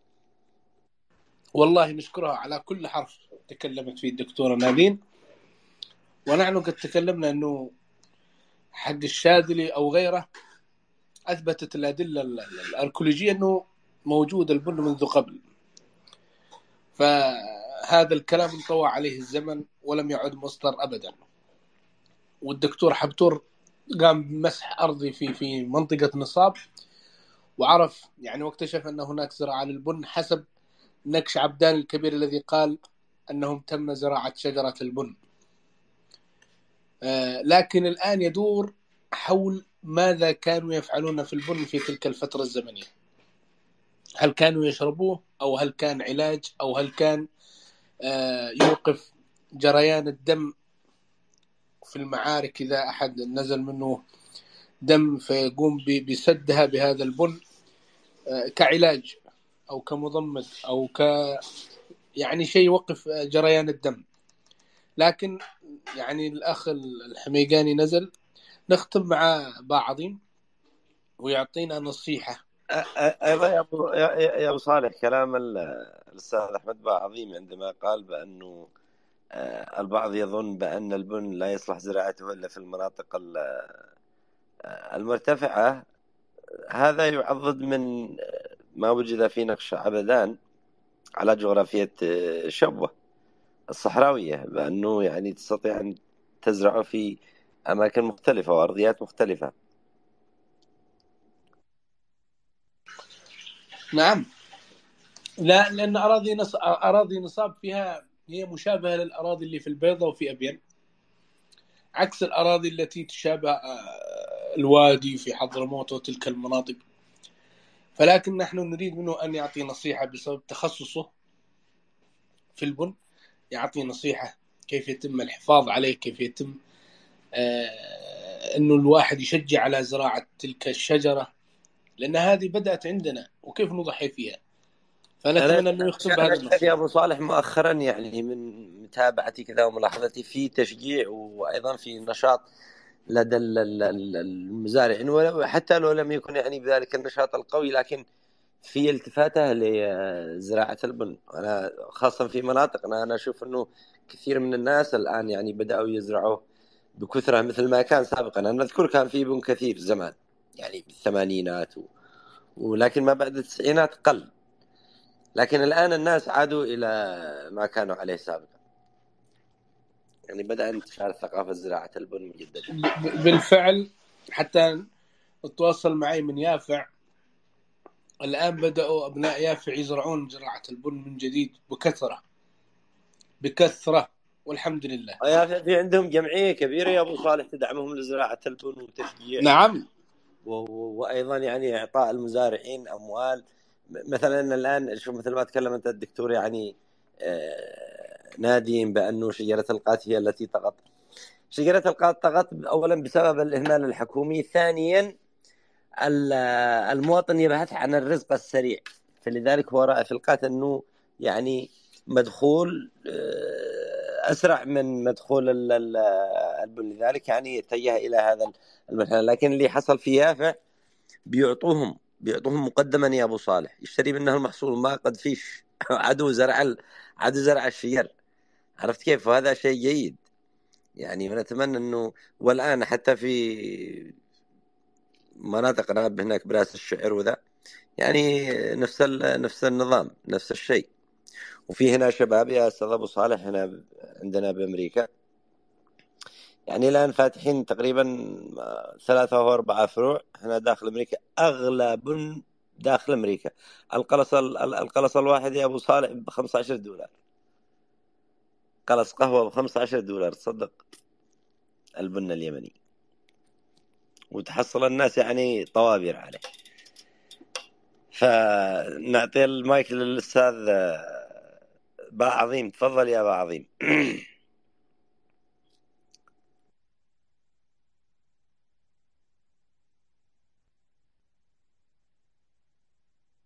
أظن ما يسمعني يا أبو صالح، يا كذا الإنترنت عنده تعبان. أبو صالح تفضل اختم. طيب أنتوا سمعتوا أغنية سميرة سعيد صبوها القهوة وزيدوها هيل؟ أنت من هذا الجيل يا أبو صالح ولا من الجيل القديم؟ واضح الصوت يا جماعه؟ يعني تخرجنا من المساحة، ما صبيتوا لنا قهوة ولا ضيفتونا.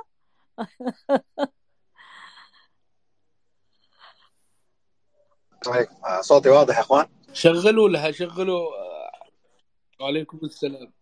الصوت واضح لكن الدكتورة تحتاج. الشبكه عندي شويه تفصل احيانا. طيب لا برجع بس للنقطة اللي كنت نتكلم فيها. سؤالك معلش تعيد لي يا أخ الفاضل، كيف نشجع؟ نتكلم على هو يسألك عن، تفضل يا أنتر تفضل. يعني عن محاربة الغش، كيف نستطيع أن نحارب الغش، يعني اللي هو الخلط ما بين البن اليمني وغيره من الأصناف الأخرى، وهذا يعتبر يعني غش. كيف تستطيع أنه كيف محاربة شوف هذا هي قلت لك موضوع الرقابة، موضوع إنشاء بيانات الشركات اللي هي تحافظ وتتابع العملية من الزراعة إلى تصدير. فأغلب الجهات والتجار راح يتعاملوا مع هذه الجهات لضمان جودة، كمان إنه هم بيكون أغلبهم عندهم عقود كبيرة، فيحتاجوا إنه يكون الإنتاج تبعهم على نفس مستوى الجودة في كل مرة. فلذلك مهم جدا إنه هذه إحياء هذه الشركات، وهي اللي بتكون اتحاد، وبعضهم بيكونوا اتحادات، يعني اتحاد ما بينهم 3 4 شركات يتفقوا على تأسيس رعاية المزارع، الاهتمام فيها، تعليم المزارعين، مساعدتهم في موضوع الري، في مشاكل الآفات، التعامل معها بكل الطرق، ويتأكدوا من موضوع التخزين والحصاد في نفس الوقت، وطرق المعالجات. بهذه الطريقة أنت راح تحافظ على السعر، وراح تحافظ على الجودة، وراح تحافظ على استمرار قبول المستثمرين عندك أو التجار المستوردين لمنتجاتك، لأنك أنت قاعد تقدم منتج ذات جودة عالية. اما موضوع الخلط وما الخلط هذه لازم رقابه من الحكومه، بانها هي او هيئه وزاره الزراعه بانها هي تتاكد بانه ما يتم عمليات الخلط هذه او يحدوا من التصرفات دي بغرامات او بعقوبات. المهم عاد يشوفوا ايش الاجراء الانسب. المقصد انه اليوم انت في حاجه انك تخلط، انت في حاجه انك تزيد من انتاج ذات جوده عاليه، وتكون صادق مع الناس، صادق مع الله اول شيء قبل ما تكون صادق مع الناس. فاليوم اصدق مع نفسك واصدق مع ربنا واصدق مع الناس، صدقني راح الناس تيجيك تتعامل معك بكل اريحيه مهما كان سعرك غالي او رخيص. في الاول والاخير يعني شوف، انا لي تجارب الان خلال سنه ونص. كنا قاعدين في مزارع في يافع من يهر، من وادي يهر، وطلعنا محصول. كان في مشاكل، نبغى نرفع المستوى الى فوق ال80 كتقييم، نبغى نوصله الى فوق ال80. اول تجربه كانت سيئه ما تجاوز 75. التجربه الثانيه كان في ملاحظات، مشاكل في الري، اعطينا الملاحظات ودينا له بعض النصائح. المرحله الثالثه رسل لنا عينات معالجه عسليه ومعالجه مجففه، جاب الاسره تبع التجفيف، بدا يطور في المحاصيل. انا يعني وهو مزارع، لا يعني ما عنده العلم ولا الخبره ولا حتى يعني رجل كبير في السن، وهو الوحيد اللي باقي من يعني من الاهل تبع البيت تبعه هو اللي مهتم في البن، والبقيه ما هم مهتمين. شجار البن تموت، وهذا بسبب اهمال وعزوف الشباب عن الرعايه بها. كثير من الشباب اسمعهم يقول والله انا عندي يمكن يجينا بن يافعي، يجينا بن خولاني، يجينا بن مدري مزارعنا، بس والله ما ندري عنه. وهو في يده ثروه وكنز لا يعرف كيف يتعامل معه. فاليوم اقول لك فرص زراعه البن، تكثيف وتغيير النوعيات. النجاح البن الان في العالم، الناس اصبحت متذوقه. في حاجه يسموها ارابيكا بربون، في شيء اسمه ارابيكا كاتيورا، في شيء اسمه ارابيكا تيبيكا.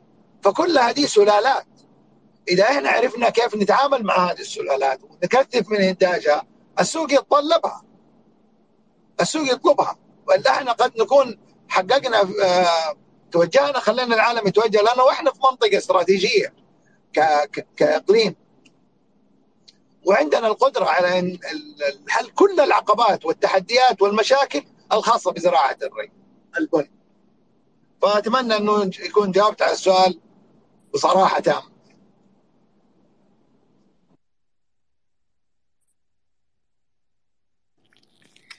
شكرا استاذ وباش مهندس احمد.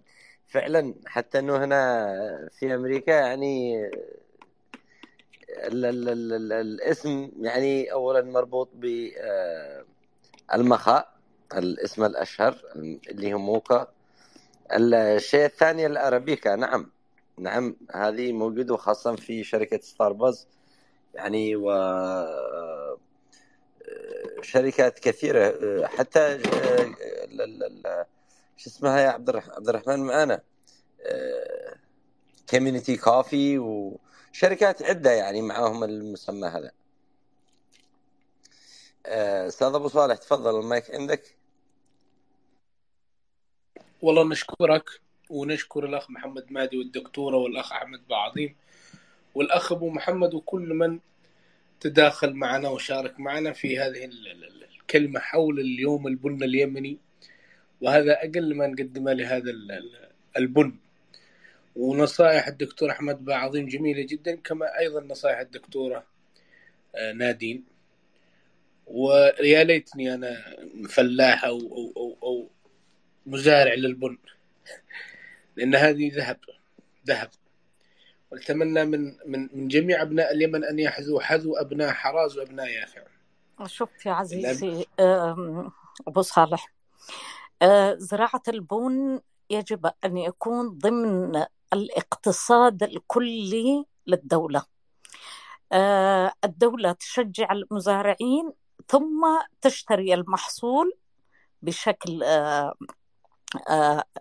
مربح لهم، وتقوم هي بعملية الإعداد ضمن شركات كبرى، لأنه المزارع الصغير يبحث عن الربح، لا يبحث عن مسألة مثل البن. القات يعطيه ربح أكثر، وهو يحتاج إلى تغطية مصاريف يومية وسنوية وغيرها، فبالتالي يأخذ الربح السريع والربح الذي هو يغطي احتياجاته واحتياجات أسرته. لكن يفترض أن يكون هذا ضمن الاقتصاد الذي هو اقتصاد الدولة، هي التي تساهم بهذا الشيء. وعندما نشوف حراز هو أول ما أعطى التوجيهات برهان الدين اللي هو سلطان البهرة لجماعته لعملية عدم زرع القات وزراعة البن. ولكن حتى هنا في القاهرة فتحوا محلات قهوة لبيع القهوة الحبوب وتحميصها وعدة أنواع منها، مسمينها يعني اللي هي ضمن مصنفات إيش تسميها أنت، التوابل والأشياء هذه والقهاوي وكذا، كلها متكاملة ويسموها حراز. هذه أصبحت الشهرة بهذا الشكل، أخذت اسم حراز. والذي يشتغلوا فيها هم من تجار البهرة أو تجار المكارمة، يعني البهرة المكارمة من الاثنين. أعتقد إن كان هناك قرار وطني باتجاه أن يكون ضمن البورصة العالمية، فهذه يشتي لها استراتيجية وطنية عليا تبدأ بدراسة هذا الموضوع وتبدأ تقديمه إلى الجهات المعنية، والجهات المعنية هي من تتفق مع وزارة الزراعة ووزارة الصحة وعدة وزارات تجتمع مع بعض لوضع خطة لعملية تشجيع المزارع الصغير لزراعة البن، والشراء يكون شراء من قبل الدولة. يتبقى هناك شيء واحد لفت انتباهي هنا في القاهرة. كثير من الأطباء الذي هم أطباء التغذية يوصفوا لعملية التنحيف شرب القهوة الخضراء، اللي هي القهوة الخضراء حقنا، يعني زي ما هي نية ولكن مع تحميص خفيف جدا وتسمى قهوة خضراء. وهذه دخلت الآن ضمن البرنامج الغذاء الذي هو لحرق سعرات في الجسم، وتساعد من لديهم مرض السمنة في عملية تخفيف الوزن. إذن نحن بحاجة إلى زي ما قلت لك يجتمع فيها مركز دراسات، ويبدأوا في عملية الجماعة مركز نشوان وغيره من المراكز التي هي الدراسات المعنية بهذا الأمر، إن وجد يدخلوا قسما متكاملا لدراسة وضع استراتيجية وتقدم للدولة لتشجيع وإنتاج البن. تحياتي لك الرجل الحكيم والأخ عنتر ومحمد وكل الحاضرين. تحياتي لك. تفضل يا أخ أحمد بعضي. أنا بس بدي أذكر تجربة كولومبيا وتجربة أثيوبيا. تجربة كولومبيا كيف قاعدة تحارب زراعة شجرة الخشخاش اللي هي بينتج منها الهيروين ومخدرات بشكل عام. فقامت بدعم المزارعين لإنتاج البن وتكثيفه مقابل انه يلغي محصول الخشخاش ويزرع بداله بن، واحنا نديك كل الامكانيات انك تخليك تصل يعني بافضل عيشه كريمه. يعني الان كولومبيا هي ثالث دوله مصدره للبن. اثيوبيا الان عندها بورصه لانواع وفصائل البن، وحاطه شروط وقوانين صارمه بمنع بيع البن بالاجل حتى، إلا من خلال LC أو من خلال الدفع المباشر، وذلك لاحتياجهم للدولار. طبعا هذه كلها الحلول اللي عملتها المنطقة يعني ساعدت في بيع البن بالطريقة الصحيحة، قللت من عمليات الغش، ألزمت التجار والمزارعين بالحفاظ على مستوى جودة. أثيوبيا الآن من أكثر الدول المتميزة في محاصيل مختلفة، في إنتاج محاصيل مختلفة ذات جودة عالية ومشهورة. بعض المناطق أصبحت يعني يتنافسوا عليها، زي مثلا جيشة، زي سلالة الجيشة، زي سلالة الكوجي، زي سلالة اللهم أعطيني اسمها، الهمبيلة، الساكوشي. كلها هذه سلالات ذات طابع خاص، وتميزوا فيها بحكم فهمهم لاحتياج السوق الدولي، وبدأوا يكثفوا من إنتاجها. وكذلك الآن احنا أكثر، لو سألت أنا أغلب الحاضرين هنا ما هي أنواع القهوة اللي تعرفها، أغلبهم ممكن يديك 4-5 أنواع، بل ممكن كمان يظن بأنه والله القهوة العربي لها بن خاص، والقهوة التركي لها بن خاص، والقهوة الإسبريسو لها بن خاص، وإنما هي نفس الشجرة، نفس البذرة، هي تطلع لك جميع هذه المشروبات، وذلك طرق التحميص وطرق الطحن، يعني حتى درجة الطحن تتحكم في نوع المشروب. فهنا نحتاج توعية ورفع مستوى الاستفادة من هذا الموروث اللي لدينا تحت يدنا يا أستاذ أفضل أحمد، بكثير. تفضل. فقط تساؤل، يعني لو أنا مثلا يسألني شخص من غير اليمن يقول لي من أين أشتري البن اليمني الجيد، يعني أنا على أساس أكون أمين في استشارتي، أين تنصح؟ ما هو إعلان تجاري الآن، بقدر ما أريد شيء فعلا يمثل بلدي، لأنه التجار النصابين كثير يعني.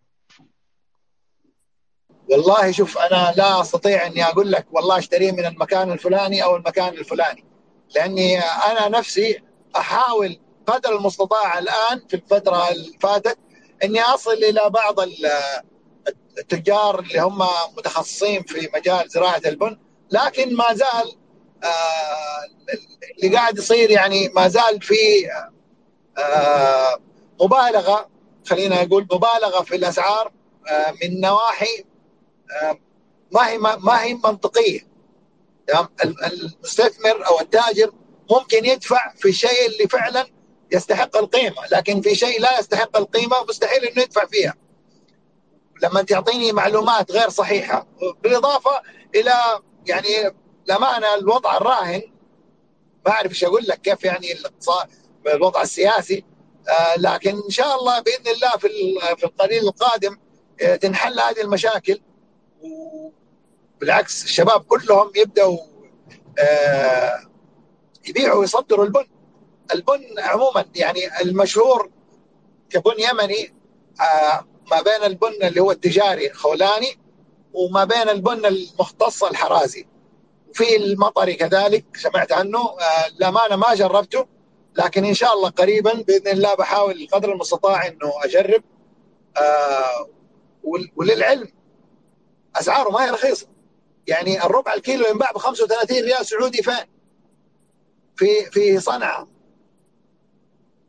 فما بالك يعني أقل شيء هذا، يعني هذا يمكن أقل درجة الربع كيلو، فما بالك الممتاز منه يصل إلى 60 و80 ريال للربع كيلو.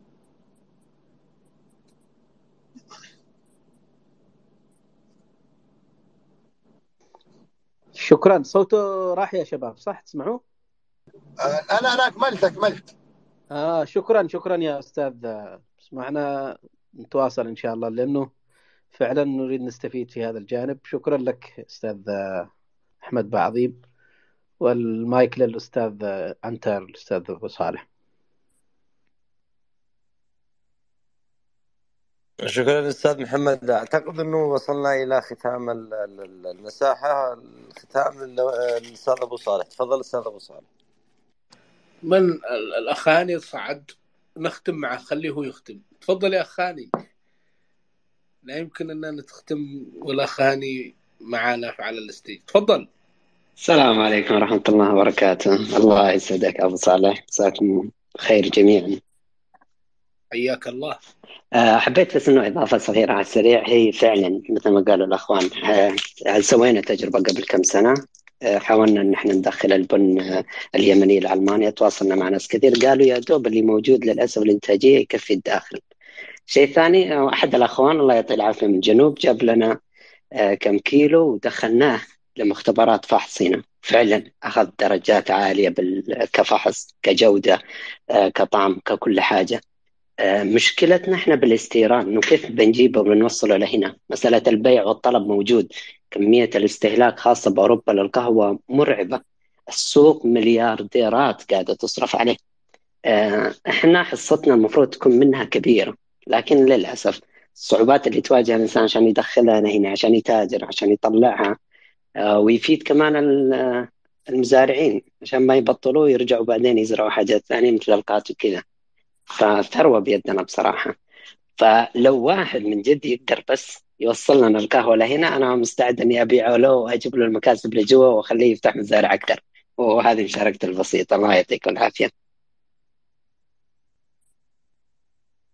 أشكرك. بس وين أنت، في أي أرض؟ تتكرم. أوروبا ألمانيا. ارسل لي رقم. أرسل له رقمك في الخاص. يا أبو صالح، إذا في اتفاق تجاري نسبتي أنا وأنت عنتر. نعم، ولا نقدم بلاغ على أحمد وهاني؟ أبدا أي اتفاق أبدا. بينهم نسبتنا على جنب. خلاص صوروا المساحة والجميع ياخذوا هنا نسبة ولا يهمكم. والله أنتم بس مسجلة. خارجونا، والله أنتم بس مسجلة. طلعوا انا القهوة. بالنسبه لي انا بالنسبه لي نسبتي بأن يشارك الجميع المساحة، وأن يصل كل معلومة عن البن يعني إلى داخل الوطن، وكل واحد يعتني بمنطقته ويحاول أنه يثقف من أبناء منطقته، ويعني بالطريقة الصحيحة، يعني النظر إلى المستقبل البعيد وليس إلى المستقبل القريب يعني. بضيف نقطة كمان إن شاء الله، إنه إحنا عندنا مبادرة إنه نحاول نزرع البن في حضرموت بإذن الله تعالى، وإن شاء الله قريبا. يعني أنا على حسب الدراسات اللي أعطت من ناحية مناخ ومن ناحية مناطق ومرتفعات، في موجودة سلالات ممكن قابلة لزراعتها، وإن شاء الله بإذن الله تعالى حنحاول إنه نزرع قدر ما نقدر، وليس بس في حضرموت، كذلك المهرة، كذلك في شبوة. وحطوا في بالكم ليس نوع واحد لزراعة البن، هناك أكثر من 175 نوع فصيل في العالم وكلها مطلوبة. والله يا أستاذ أحمد، أنا كان عندنا بالوادي شجر مثل العلب، شجر بن مثل الكبار، يعني مثل الطنب. مدري تعرفوا الطنب، شجر الطنب كيف فيه؟ مثل الطنب بالضبط. اليوم ولا تحصل منهن شجرة، كل من الصغير هذا اللي يسموه التفاحي، اللي هو دائم الإنتاج. لكن هذاك الموسمي الكبير هذاك ما عاد فيش يعني بمناطقنا. ما أدري باقي بالبيضة عند ببيانو والبيضة وهذيك المناطق من هذا النوع أو لا. شوف 9 محافظات في اليمن تزرع بن، 9 محافظات، من ضمنها حتى تهامة، ومن ضمنها البيضة، ومن ضمنها مارب، من ضمنها جزء في ردفان والطالع، وعندك حراز، وعندك كل المناطق هذه موجود فيها بن، وفي ارقام موجوده فيها ارقام على هذا الموضوع. لكن قلت لك الوضع السياسي، الوضع الاقتصادي، الوضع الغش والفساد اللي كان موجود، هذا ما سبب في عزوف كثير من تجار البعد عن استيراد البن من اليمن. ما عدا اللي انا والله واثق تماما ان انا والله باخذ محصول من الشخص هذا وانا متاكد منه، لكن وهذا قليل جدا ولا يؤثر على اقتصاد البن بشكل، على اقتصاد البلد، يعني يعتبروا ينعدوا على الاصابع. في الان شفنا مثلا تجربه حراس كافيه اللي فتح اعتقد في مركز العماد، اذا انا ماني غلطان، في صنعاء. شفنا الان شركه اسمها النعمان من قاعدين، انا شفتهم هنا في جده موجودين. للامانه لهم منتجات كويسه.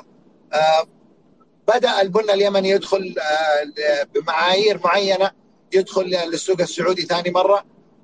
ولو حيز حطوا في بالكم حتى القشر يباع ويعمل منه مشروبات، بل مشروبات جميله جدا وتسمى الكسكاره. وهذا خلاصة الكلام وشكرا. أنا شفت برنامج بقناة النهار، وشفت القصر اللي هو تبع وكيل البن في مصر بازرعة،